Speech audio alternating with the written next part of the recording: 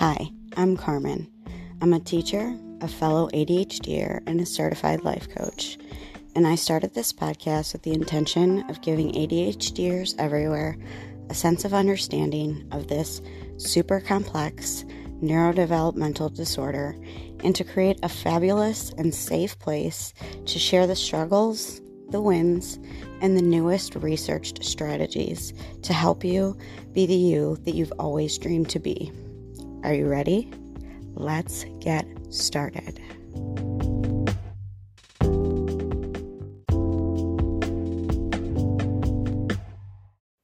Hey friend, how are you doing?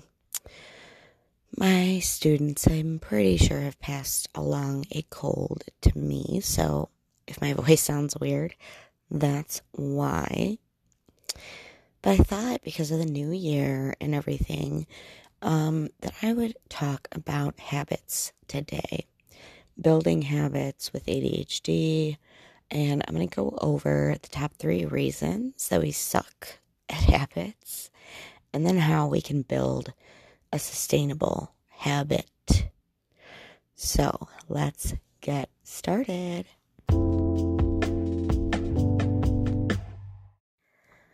Okay, so the top 3 reasons why ADHDers suck at habits, especially new ones that we're trying to put in place.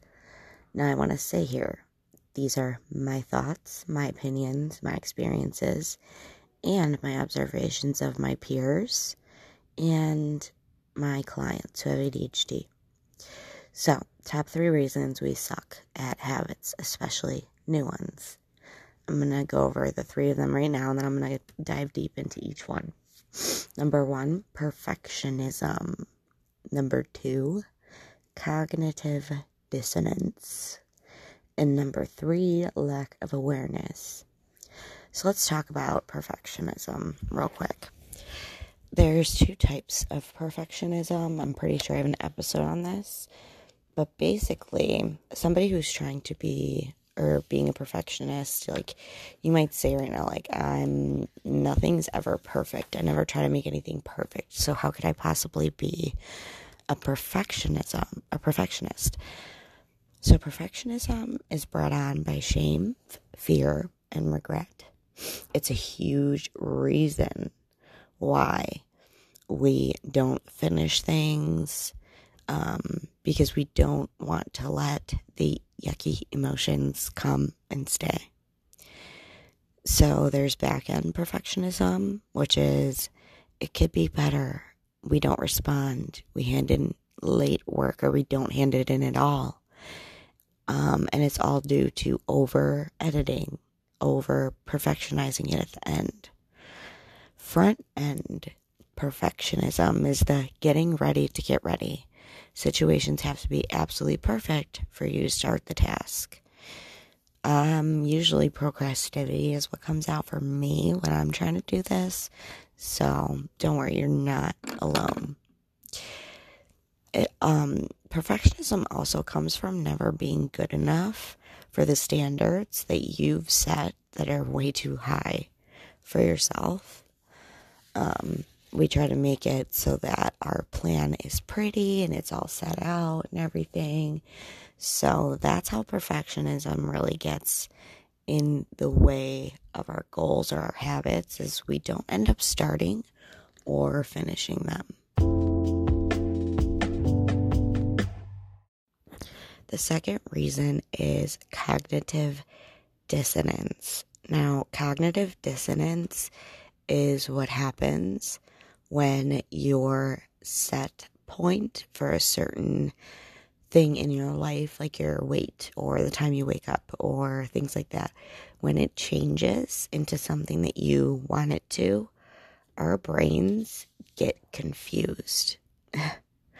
They are trying to keep us safe. And when we go above that comfort level, say, for example, your habit is you want to run, a 5K. So you start running and you run a half mile every day for a week. And then the next week you run a mile every day for a week. Your brain is going to start feeling uncomfortable because your set point is not running at all. And now you're running a mile a day. Your brain doesn't understand. Your brain's confused. So it makes you feel uncomfortable and yucky. So usually that's the point that we stop.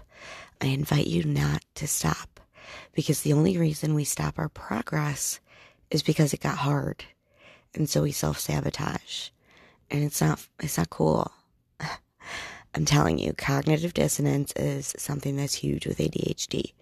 As I have progressed and grown and done all these things, I have felt so incredibly uncomfortable sometimes, but that's how I know I'm doing it right.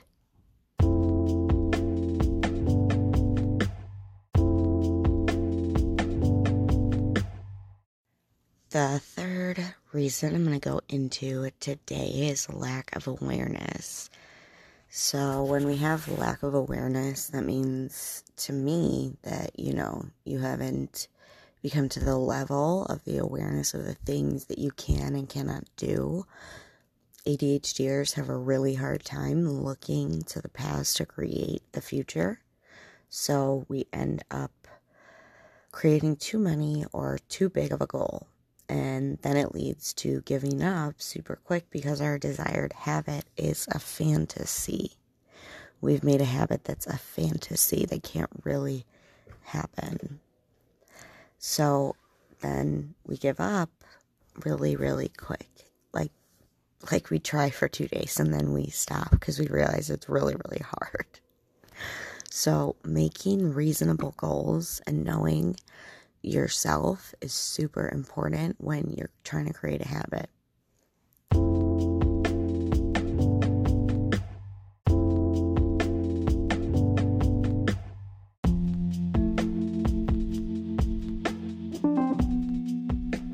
Hey listener, if you're looking for a little bit more in setting and reaching your goals or any other part of my podcast, you have 2 options below. You can join Focused and we both get a credit to our account, or you can sign up for a free 30-minute coaching call with me in the second link.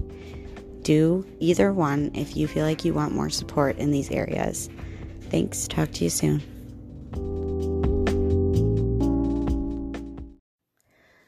Okay, now let's talk about the way to build a sustainable habit. I promise it's short, easy, simple. I wouldn't say it's easy. I'm going to take that back. It's simple. It's only easy once you get the hang of it. I've used this method to create the following habits: working out, journaling, meditation, and taking care of my body. Are you ready for it? Here is how we create a sustainable habit. Number 1, constrain down to one thing. I know, you just jumped back from the phone and you're like, no, you just took your headphone out or you stopped this podcast. I get it, but you gotta pick one. I resisted this for so long until I realized I never got anywhere. When I was picking 5, 6, 7 habits, I wanted to try it once. I promise you, I've done a lot of work in my brain, and picking one is more efficient because you get it down faster, and then you can add another one. Number 2 is decide why you want it. Why do you want to work out? Why do you want to journal? Why? The why is important here, because if you don't have a why, if you don't have a good reason, your brain's is going to find reasons not to do it. The third thing that I did was habit stacking. I'm sure you've heard me talk about this before, but it's putting a brand new habit and pairing it with something that you do every day without thinking about it. So if you get up and you wash your face every day, or you get up, you brush teeth every day, put the morning habit right next to the sink so that it's in your face. Because out of sight, out of mind is really big for ADHDers. Bonus, track it to evaluate it. Not only have I done this before and successfully built habits, but I know how many other ADHDers that this has worked for.